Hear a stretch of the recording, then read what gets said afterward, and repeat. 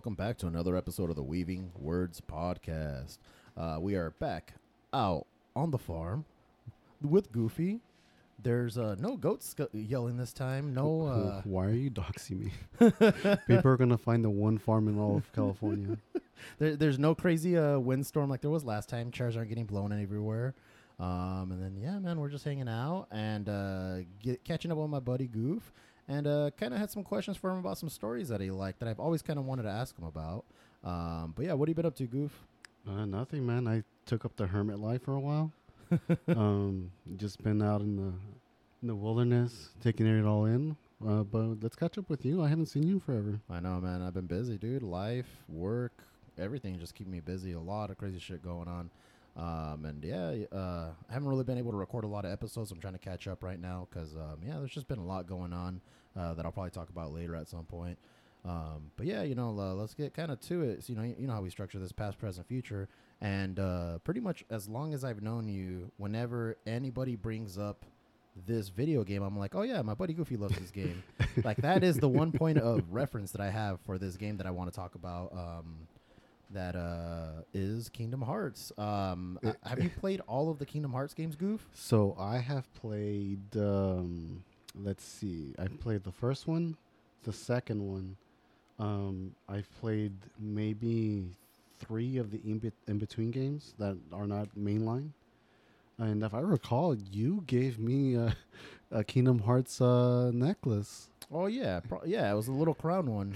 Yeah. What's the significance of the crown? The crown. Well, the game is called Kingdom Hearts. Yeah. So and the main symbol is the crown, along with the character's main weapon.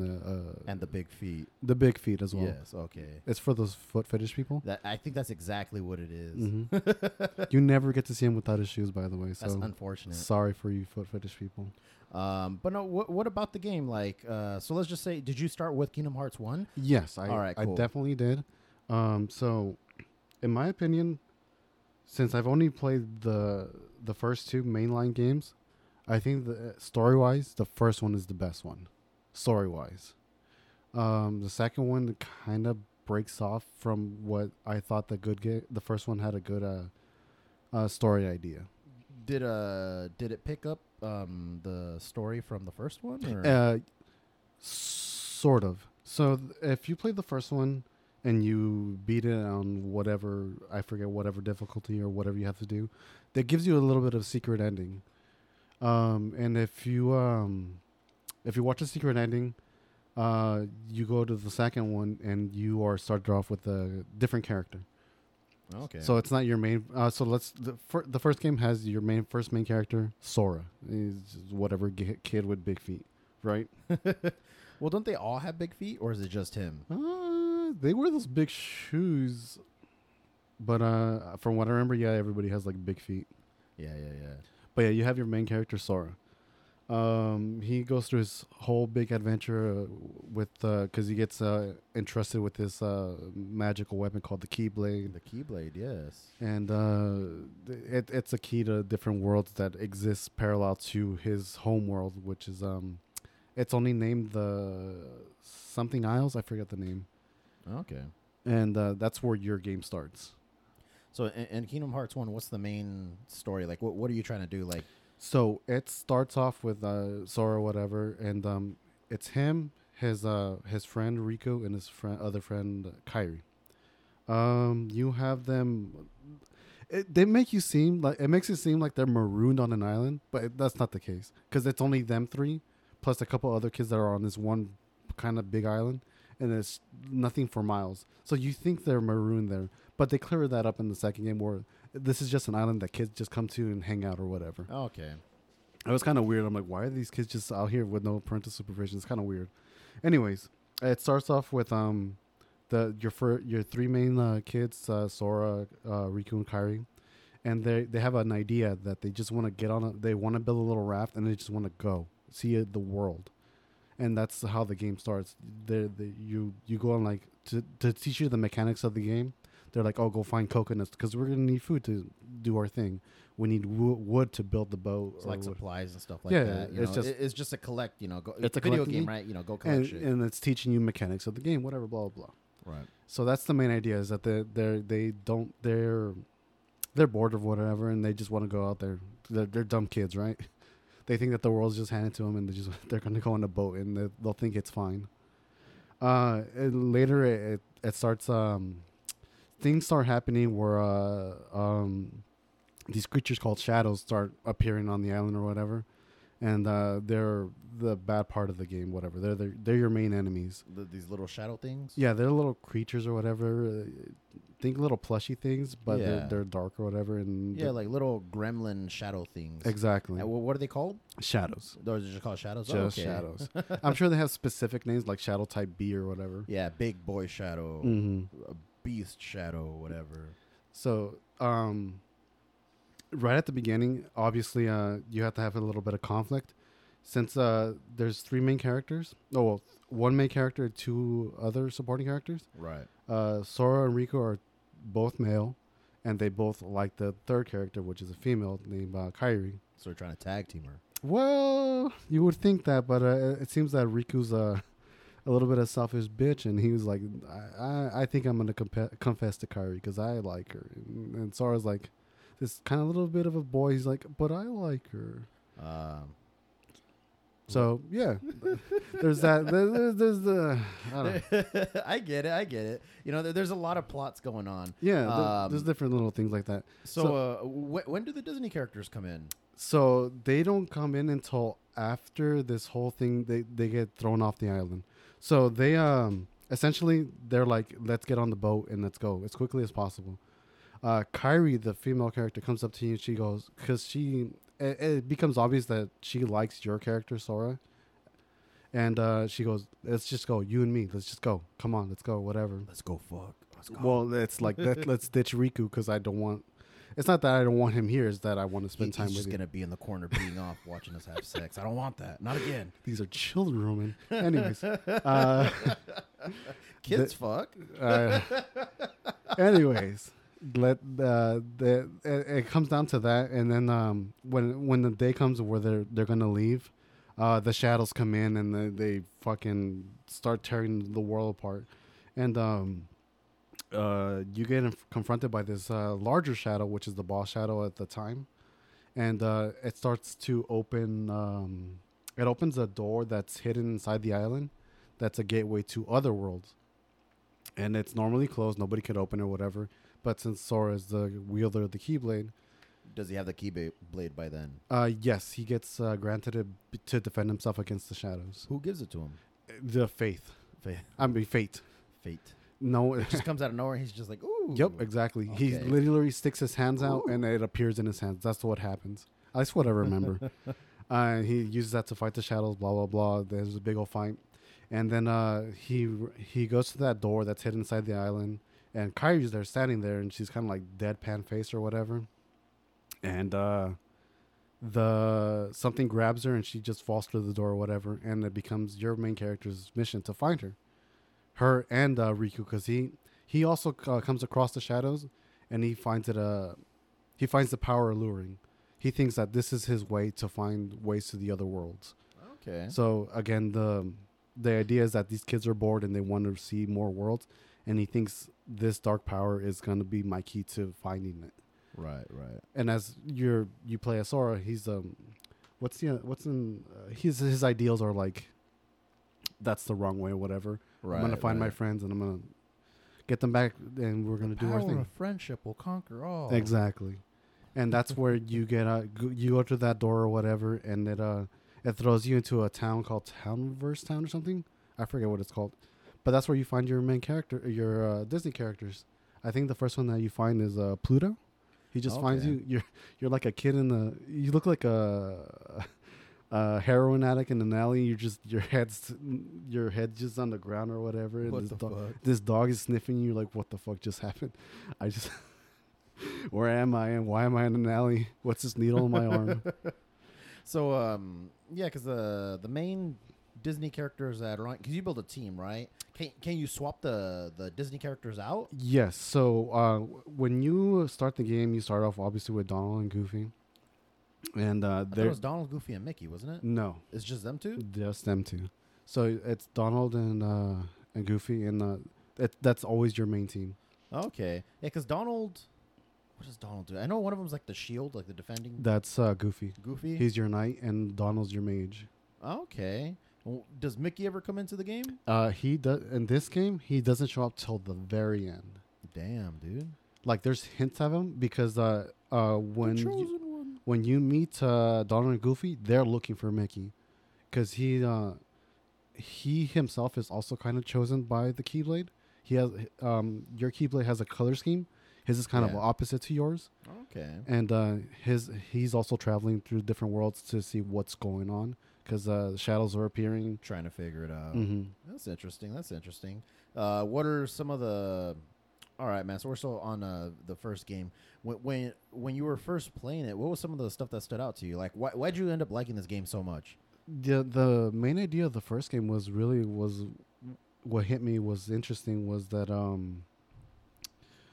you have the different Disney villains from the different universes, just like they all want this power called Kingdom Hearts. It's this ethereal power that no one can really get to, and the only way to get to it is by finding, I forget how many number of princesses, and they're the main princesses of the different games. You have to capture them and I don't know. It's like a Dragon Ball search. Sort of. It's like this weird ritual at the end that you get them all together. I think it's sacrifice the Virgin's blood. Something like that. It's like eight different Disney princesses in different worlds. Put them together, and it opens the gate to Kingdom Hearts. To One Piece. Yeah, the One Piece. And I thought that was such a good idea. That was like the main thing of the whole tie game. in all the... That's how you tie in all the Disney. Because every like universe, quote unquote, for lack of a better term, or world or realm or whatever, it's a different villain. You said, right? Mm-hmm. So I'm assuming there'd be like different types of levels. What was the one that stood out to you the most? Like when you go back, you're like, oh, I remember loving this level. So that's the thing that sucks. It's not a Disney world. It's everybody loves it. I'm sure everybody can agree. It's called Hollow Bastion. It's completely new to the world. It's unique to the Kingdom Hearts world. At least I think so. It's like the where things converge, and that's where you have like your main fight with the other character I mentioned, Riku. He becomes like the rival character.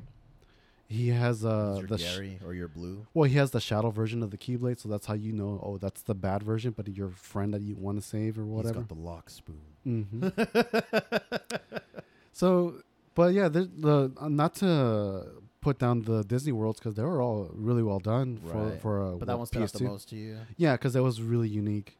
What's unique about it? What it looked like? It felt very like they took the versions of Final Fantasy plus a Kingdom plus like a Disney castle, and they put it together. Okay, yeah, because eventually FF guys start making it into the game as well. You see them in the first at the beginning. I think you see who's the pilot from Final Fantasy VII? I forget his name. I never played it. Okay. I know you for sure get what was the name, Auron or whatever, the guy with the big no, sword? You do not. You don't see them until the second game. In the second game? Okay. But you definitely get Cloud, because of course you get Cloud. You see Sephiroth in, I believe, every version of the game. Okay. You see Tifa with her big old titties. I think they nerfed her in that one. Yuffie for sure. Okay. The ninja girl. So a lot of Final Fantasy VII. What else? Yeah, because I think by the time that 2 came out, X had came out before that Final Fantasy X. Yes. So that's why they started bringing all those guys. So you said you played the first 2. So you haven't played the newest one, the 3. I started it, and because I didn't play a lot of the in between games. The story 2.146. The dream of being awake or whatever. I played that one. They also had like mobile games too, right? Yes, they did. And luckily, if you bought any of the like PS3 or editions. PS4, they put it in the game for you, but just as cutscenes. So if you just want to see whatever story happened, you get to see it in there. That's cool. That's really cool if they did that. Yeah, but you end up buying the game. You end up buying every version of the game like 5 times by then. Right. So by the time the second game comes out, you're already full blown. Like, I'm a fan of this franchise for sure. Yes, because the second game you start playing the second game. the first thing you feel is better game mechanics. Like you're touching the game and it feels well done. From the first game, you're like, this is a little bit clunky, but a little janky. Yeah, you're making it work. The second game is like improvement tenfold. Right. Better game feel. Mm-hmm. And That's then cool. not just that, but you start off with a brand new character. You're like, who the fuck is this? This isn't Sora. This isn't our main character. He has a different hairstyle. And you start off in a proper town or whatever. Interesting. Yeah, no, they throw you for a loop in the second game. What happens in the second one that's different from the first one? You said it's a different character, right? Yeah, you start off with a completely different character. Did they tell you eventually why it's not? What's his face again? Okay. Yes. So the first part, it starts off with you start with a new character named Roxas, and if the naming convention starts to pick up, because if you look into the name Roxas, the name Sora's in there, but they just added an X in there somewhere. So they use that naming convention a lot through all the different characters that you see in the game. Okay. But yeah, you start off as Roxas, and you're like, who is this or whatever, and why can he do the things that Sora can do?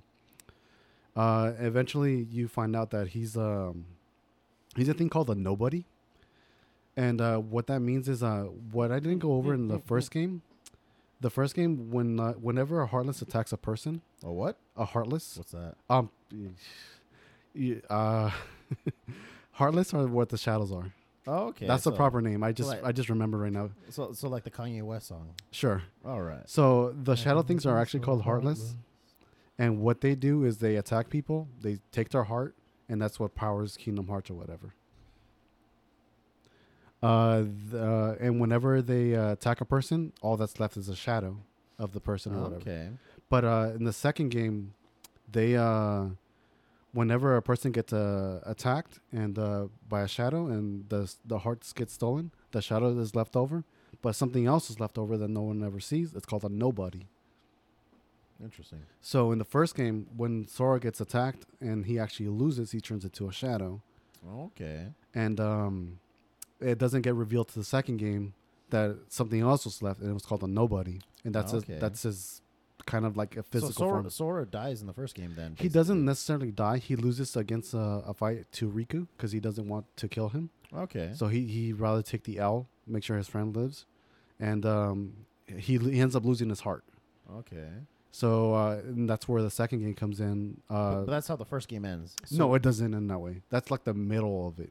Okay, so he gets brought back to life, or what happens? Like, So we'll go back to the first game then. Yeah, he fights Riku.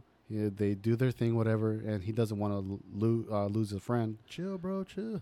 And he goes, "I'll just let you win then," and he does. Sora turns into a little shadow, little being or whatever, little mannequin thing, and they take his heart, whatever, and that's where he eventually gets it back, whatever. He gets reformed back to Sora, but the act was still there. He still was turned into a shadow. He lost his heart for a while, and that's where the other part comes in the second game.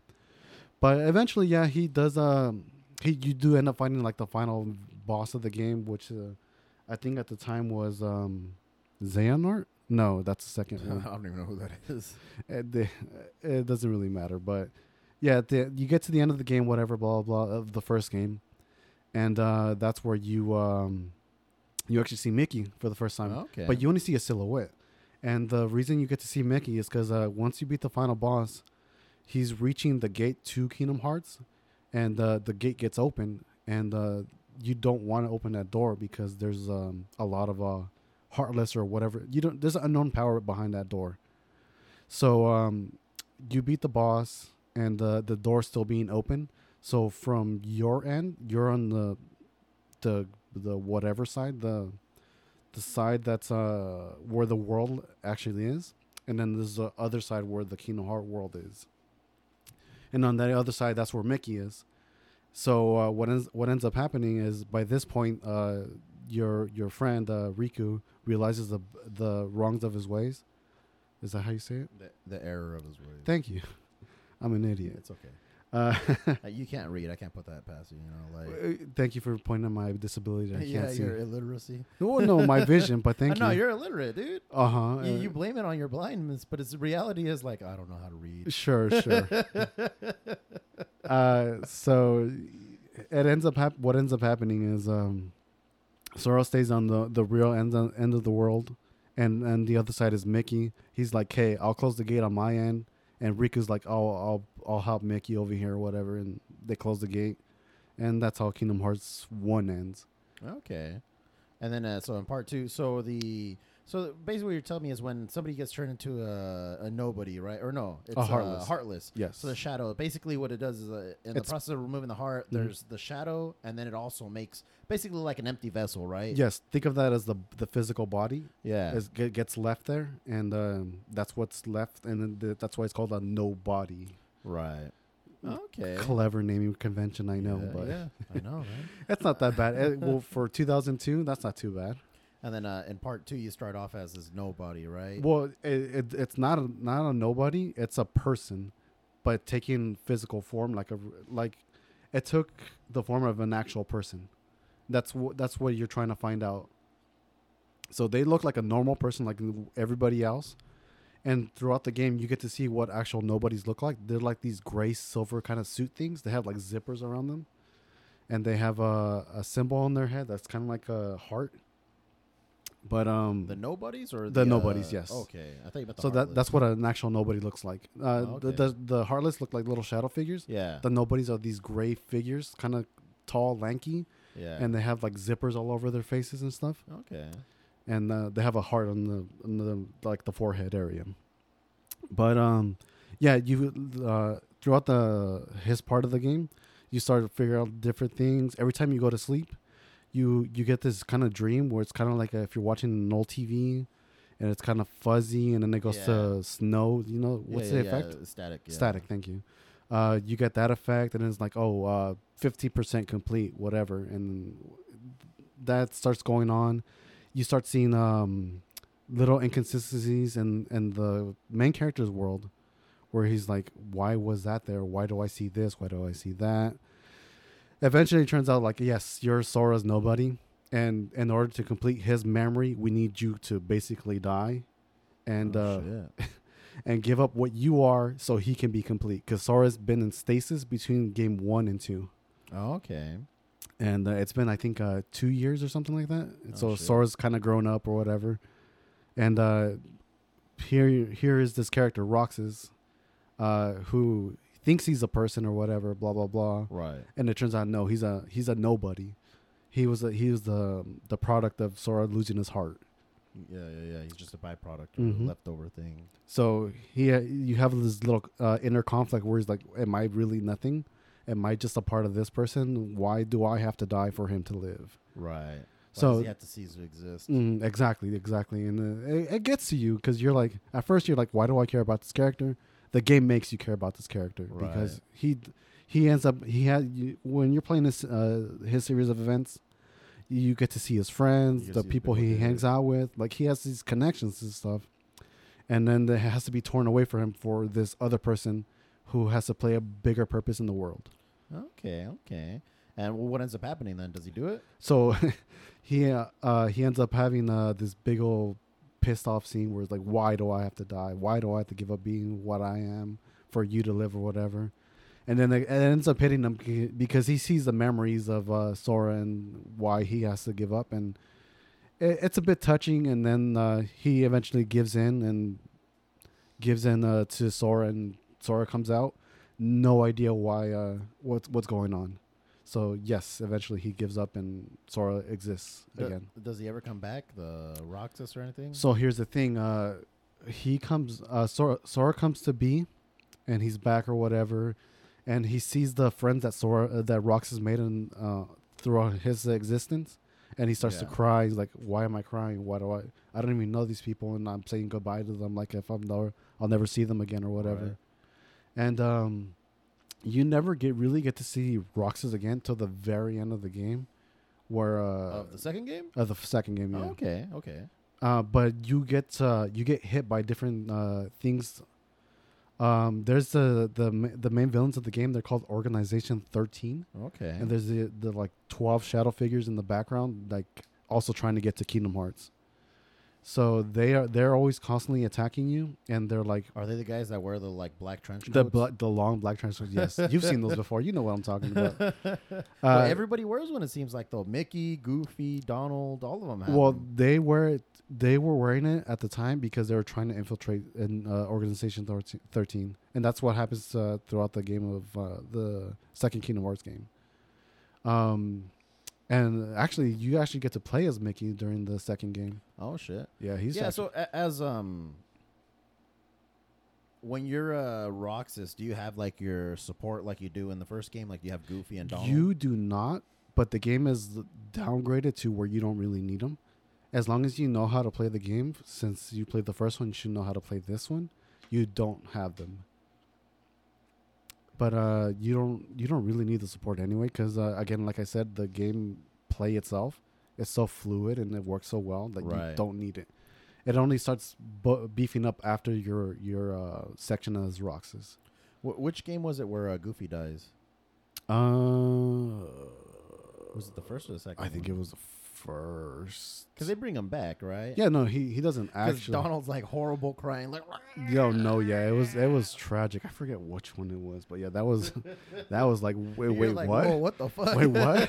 Someone dies in these games? Oh no, yeah, that was heavy. But no, he was fine. Yeah, no, the second game has a lot of it to it, and like I said before, you don't get to see Roxas again until the very end of the game. But the main character Sora is getting hit by the Organization 13. They're like, well, we wanted Roxas for a reason. Why are you here? Blah blah blah, and it's a whole thing. I don't recall too much of it because it's been years, but that's from what I recall of it. In the second game, is there more worlds added to? Yeah, there definitely is, and that's where I think the second game fails.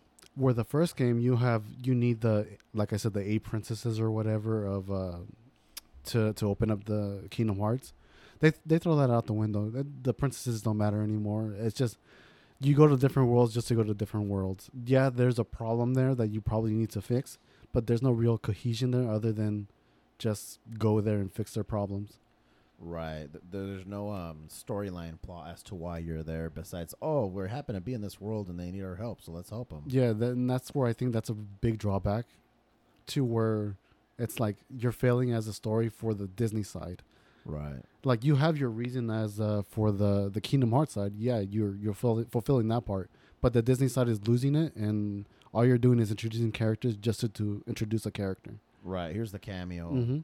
Here's Pirates of the Caribbean world, which actually is in the game, by the way. And there's no real reason there just to show off Johnny Depp as Jack Sparrow. Right. So have they done a Monsters Inc? I'm sure they have in the in between games, but not in the mainline games. All right. Not that I've seen it. When are they going to do the Star Wars world?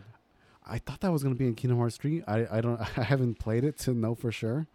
But Kingdom Hearts 4 got introduced or got announced, so maybe there. Maybe, huh? Did they do a Marvel one yet? Oh, I can only wait to see, man. Yes. I'm sure they will. Everything in there, right? You bring in the Star Wars, the Marvel, the Alien, and Predator, and Simpsons. They'll never do Alien, man. And then you're just like, what the fuck is that? They'll never do Alien. That'd be dope, though. You know what they have to do with the eggs and stuff? They'll never do that. The facehugger gets on Goofy or Donald. And you get like an alien little fusion between them. Or it'd be Pluto. That way it's like a dog. And then the Predator freaking hunts down like a princess, right? Gets Ariel out the water. It'll look cool, but they don't have the balls to do it because they know they can't do that. They'll just have a Simpsons universe. They'll just have Bart and Lisa. Oh, gosh. No, but what about the games? Like, what about the games did you like? You know, obviously the story was part of it, but like the story definitely is the part that hit me the most. It was well done, different, right? Something new, something different. Like if you were to compare it to at the time, like if you pay like something like God of War, it's just super gory. There is an interesting story to it, but it was like a refresher. It was different from like you have to fight this and you have to kill it. That's not the only way to survive. Like comparing it to that, to what like Devil May Cry, everything has to die, right? Well, in this kind of game is like nothing is really permanently dead, so that was a nice change of pace. What else? the difference, the way they tied different worlds together, that was really well done. At least in the first game, where you have to go to like what is it? Was it the Black Cauldron with the dragon lady, Maleficent? No, that's Sleeping Beauty. Was it Sleeping Beauty? Yeah. Yeah. You have to go to her world, and she's one of the princesses that you have to save. Oh, there's a reason. Sleeping Beauty? Yeah, Okay. there's a reason to go there, right? Like you have to protect Yeah. this princess, or else she'll be used to open this gate, and like there's a lot of that, and I thought that was really well done in the first game. Yeah. I think you're gonna have to play the third game just so you can kind of figure out how this all ends. So that's the thing. It doesn't end in the third game. They just announced the fourth game. I know, but like And- with the universes and stuff, like, do they do a better job on tying them in, or is this? No. So I played the beginning of the third game. It was so convoluted. Characters were alive that I thought were dead, and new characters were introduced that are like Roxas that are like, when did you come into existence? And it's a giant convoluted mess, and you have to play all the in between games to know what's going on. That's what's so difficult about the third game, is wrapping your head around all these different new characters, all these different storylines, and I think a big thing that the games do that I think it's a big failure to the franchise is that the Keyblade itself. Yeah. It's a chosen weapon by it's given to a chosen person, right? Right. By the end of the second game, everybody has a Keyblade. Everybody has one, and they make a bunch of different ones, right? Because you can start choosing which one you have, right? No. So that's different. That's the Keyblade. Your first Keyblade, it takes the characteristics of the world and it makes a stronger one. That's fine. I have no problem with that. The problem I have is, so the first game you have your main Keyblade, which is the one you have, And then Mickey's. well, you don't know Mickey has one until the very end, but you have the shadow one, which your friend, your best friend has, Riku. He has one. It's shadow for a reason because they're trying to make their own Keyblade. It's a corrupted version of it. So I'm okay with that. But by the end of the second game, everybody has a Keyblade for whatever reason. Donald, Goofy, everybody. Well, all the people that don't have a weapon beforehand, Okay. like Donald and Goofy have the shield and the wand, so they don't really need Okay. one. But everybody else has one, and it's like that takes away from the specialty of the main character. Right. Why make so many of one thing? It's so diluted, in my opinion. That's my problem with it. And by the third game, I'm sure everybody has a Keyblade. Like the person walking on the street probably has a Keyblade. The shop owner at the deli probably has a Keyblade. They're cutting open the fucking ham with it. Yeah, it's. I think that's a big failure in the game.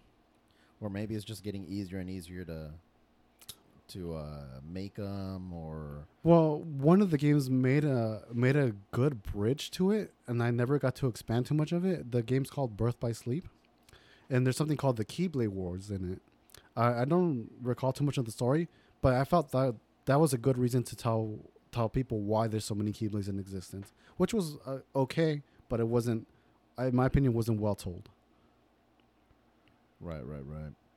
All right, man. So yeah, that was one game that I've always had a lot of questions about that I just don't know, because again, it's so convoluted. I don't know, man.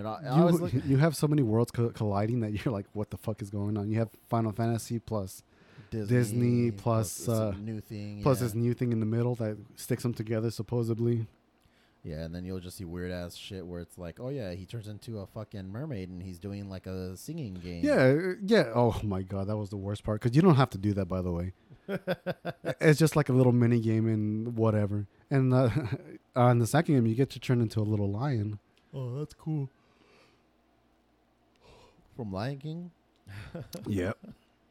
All right, man. So that's one good one from the past. And for our more recent stories that you said you've been into, last time we talked, you said, yeah, I've been watching Gilmore Girls, which, it's new to you. I unironically really like Gilmore Girls. I remember watching it a bit here and there when I was younger, when it was first airing, and being like, this is all right, like it's just another, I never saw it when I was younger. It was just airing. It was on TV. I think it was on Lifetime or something. No, I think it was WB. I was probably on both. I don't know. I didn't have cable, so. Yeah. I was stealing cable, so yeah. Oh shit, you're gonna broadcast this. Oh shit. Yeah, no, I would watch it on something, and it would come on, and I'm like, well, there's no cartoons on this, so I'm not gonna watch this. This isn't Digimon. Yeah. So yeah, I just swept right over it because it was just two ladies that I saw that were just there and they were talking. I'm like, this is kind of boring. I don't see this. Yeah, it's just life, right? It's like as close to Slice's life as you're gonna get. Yeah, with and you're a kid live in action you're a show. kid in middle school. You're, why does this matter to me? Dude, that's how it was with King of the Hill. I couldn't watch it initially. I was like, this. It was so dry. Yeah, and then as an adult, I'm like, the older I got, like high school onward, I was like, this is the funniest fucking shit ever, dude. Yeah, because you get what The little jokes and all that. well, not just that, but you get a taste for dry humor, and you're like, this is actually pretty good because it comes down to delivery. Delivery is always the what makes something funny. Yeah, well, and it's a lot more refined humor too. It's not just gag slapstick shit as you're well. used to Yeah, as a kid. So when you're a kid, it just goes over your head. And then as you gain more knowledge and experience, you're like, oh yeah, that's funny. But no, what about Gilmore Girls are you liking? Like, why now? I kind of want to talk about more King of the Hill, but yeah, no. So for whatever reason, I just I started. I was on something. And I'm like, you know what? I'm gonna give this a shot. It has plenty of things to watch, like 7 seasons or something. Every episode's about an hour. Let's give this a shot because I'm tired of all You these just need different to change of pace. Yeah. Yeah, like I'm tired of all these high drama things. Like something has to be really high stakes. Let's get something more. Every episode, there's the world's ending. Yeah. Yeah, something less melodramatic than it has to be. Like if you were to compare this to, I don't know, like Walking Dead, someone's gonna die in this episode, or someone's gonna get infected. This is a nice different change of pace, and I'm like, okay, let's watch this high school girl, and let's watch her grow up. She has her life and aspirations. They're these giant things. She wants to go to Harvard. Her mom's super supportive, and like she's the single mom who wants to do everything for her daughter. It was a nice change of pace, by the way. That's cool. That's cool. You've seen some of it though. What I told you the only thing that I remember from that show is they got a weird, like, shitty traffic camera that blinds people. That's the only thing I remember from that show. And that's the beautiful thing about these kinds of shows is like it could be something so mundane that changes people's lives. Yeah. And I think that's so what. far. What because how far into it are you? I've only gotten to the 2nd season, and it's nice seeing the different actors. Okay. Like some of us are familiar with like Supernatural, and you know some of the main characters there are super well known. That's why I think it was a WB show, because same thing, you would see the. I'm sure it started with WB. Yeah, because you would see a lot of the Supernatural actors. They were also in like Smallville, which was another WB show. Like Jensen Ackles, he was in Smallville. He was Lana's boyfriend for a bit. It must have been later seasons because it wasn't at the beginning. No, not in the beginning. No. But yeah, you have like different characters like or actors like Jared Padalecki. I think that's his Jared Padalecki. name. Yeah, I can't pronounce his name. He's Sam. Canadian, man. I can't say his name. Yeah, he's in there, and he starts off as the one of the girl's main boyfriend or whatever. And it's like, wow, they're super young and super skinny and not built like they are in Supernatural. Right. Even in Supernatural, you watch from the first season, you're just like, man, these guys are like kids. By the end of it, they're like all fucking superheroed out, basically. Well, they have to be to survive, right? Right. And that's what I mean by change of pace. You're watching Supernatural, and this guy's killing ghosts, and you watch an ultra like Gilmore Girls, like he's just a kid drinking coffee and reading a book in the corner. What characters do you like so far? So it's Lori or I forget their name. I don't know, dude. Okay, I'm a little bit off, but you have the two main characters, the mother and the daughter. Right. For whatever reason I can't think of the names at the top of my head right now. You have the mother. I think is probably the better character out of the two. Okay. Because the girl, she's fine for what she is. She's a young girl making her mistakes in the world or whatever. Yeah. But the mom is a hot mess. Hot mess trying to keep everything together. She's a manager at a hotel, I believe. Okay. And she does her thing there or whatever, and she runs it the way she wants to run it. She has dreams of opening her own little thing or whatever, and that's the kind of thing that you like to see every now and then. Some like these hopes and dreams that real life normal people have. Yeah, these people's aspirations and stuff like that. Like these are real life aspirations that people have. Right. Not everyone's gonna be the president. Not everyone's gonna be a CEO of a multi-billion-dollar company. Exactly. And some people, their dream is to be like, I just want to have my own business, to call my own, to run the way I want to run, or I want to, I want to do this, I want to work on this. Like some people just have really, it seems simple, like simple dreams, but that's their dream. That's what they want to do in life, to be happy. So it's interesting to see stuff like that. I definitely like a lot of slice of life stuff, especially like when it comes to anime. And it's cool to see it on real life, yeah. Yeah, you see that a lot more in Korean shows. I've been watching a lot of Korean shows on Netflix because they got that TVN network deal, or that TVN deal. And I do a lot of really good stuff. And like, just very slice of life, very much, like I'm just a delivery driver. I'm just a this and that. And I'm like, this is cool. Like, it's just really interesting to see stuff like that every now and then. Like I said, change up the pace a bit. Has there been any interesting storylines in the show so far that you were like, oh, that was kind of neat or interesting? Again, I just looked up the names. It's Lorelai, the mother, and Rory, the daughter. Lorelai, the mother, she has some really interesting stuff where she's not married, a single mother, obviously. Didn't work out with her first husband, whatever. And she had to raise her daughter all by herself. I think her story is pretty interesting because you're getting the adult aspect of everything. Right. What she has to do to make sure her daughter gets into this school. So the way the show starts is the girl gets accepted to the school with her grades, right? But she still has to pay out of pocket to make sure she gets a spot or whatever. So in order for that to happen, the mother, Lorelai, comes from a really well-off family, but she broke it all off because that's not the life she wanted. Right. Her family had these plans, whatever, the college, everything was mapped out for her, but she was more of a free spirit who didn't want that for herself or for her daughter. She wanted the choice to do what she wanted. And that's how she ended up, I think, pregnant at 17 or 18. Holy shit. And that's how she was getting dicked down. Yeah, really young age. Good for her. I told you kids have sex, man. Well, teenager at this point. But that ended up ruining the family's aspirations for her, and that's where she's like, "Fuck this! I'm gonna have my daughter over here, and we're gonna grow up the way I say, and the choices are gonna be mine." But in order for her daughter to get to this really good school, she has to connect back to her family and say, "Hey, I need this money. It's not for me." Pretty much come crawling back to him, right? Well, it's not really crawling back. You can say that, but it's more.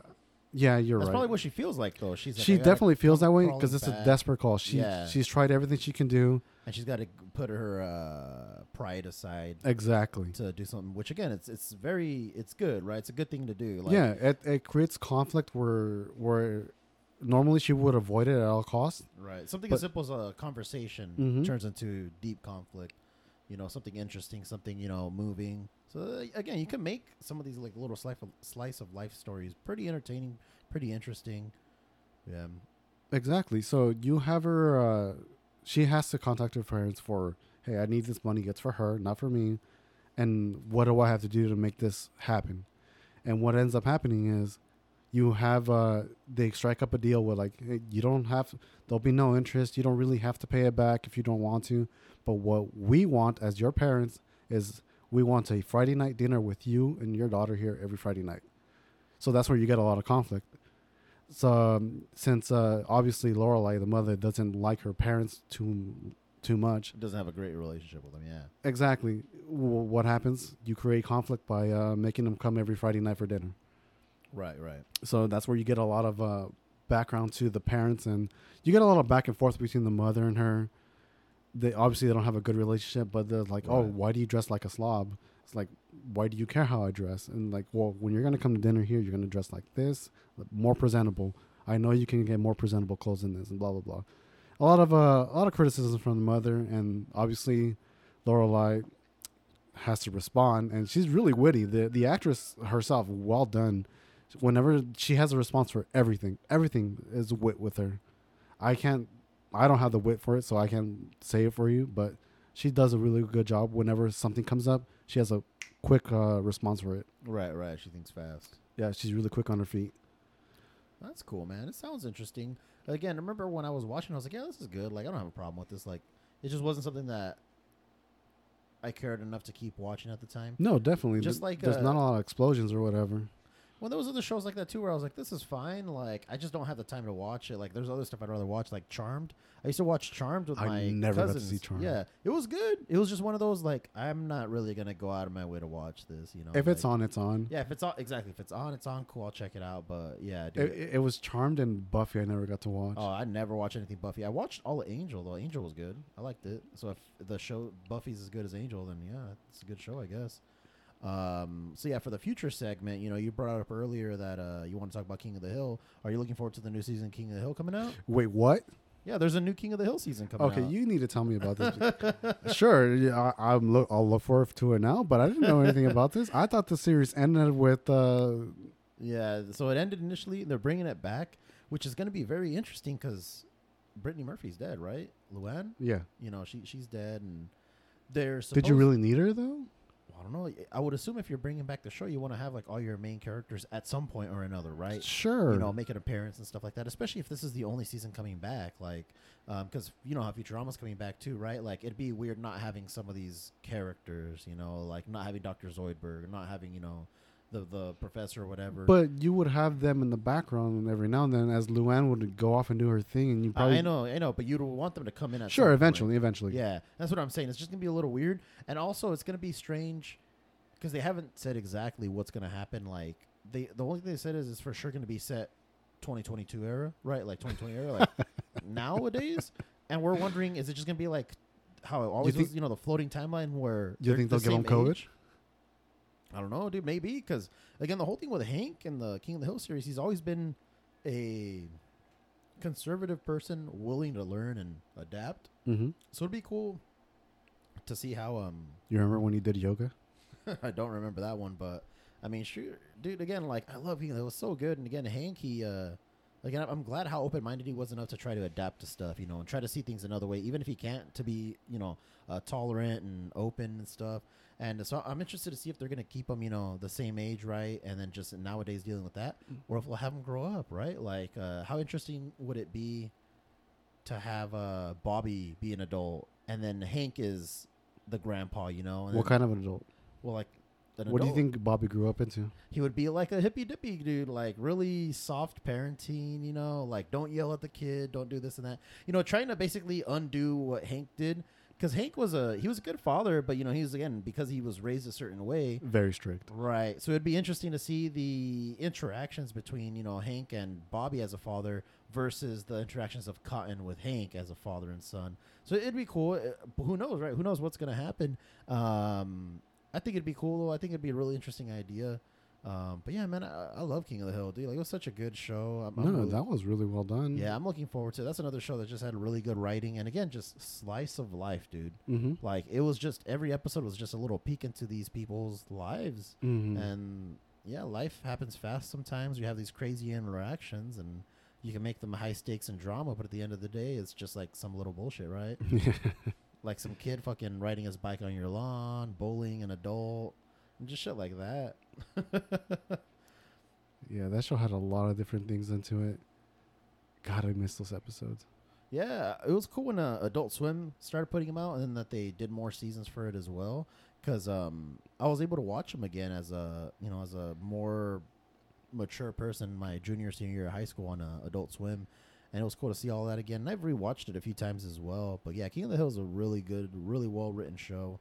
Didn't they hint towards the end of the series that it was possible that Bobby was Bill's son? No. They, people always want to say that it could be Bill's son because he looks like him, kind of. And it's like, yeah, but he also looks like Cotton. I mostly draw back to Hank's problem with the urethra. Yeah. That's my only argument to it, is because he never could make it work. Right. You know, but Bobby's just the one, you know, like they say, he's our miracle baby. He's the one that got away. He's the one that made it through. You know, because the whole thing, the episode where they explained that was that it was the dog, right? The dog, it loosened him up. It got him, you know, like open to having a kid. Does that mean that he's a furry? Maybe.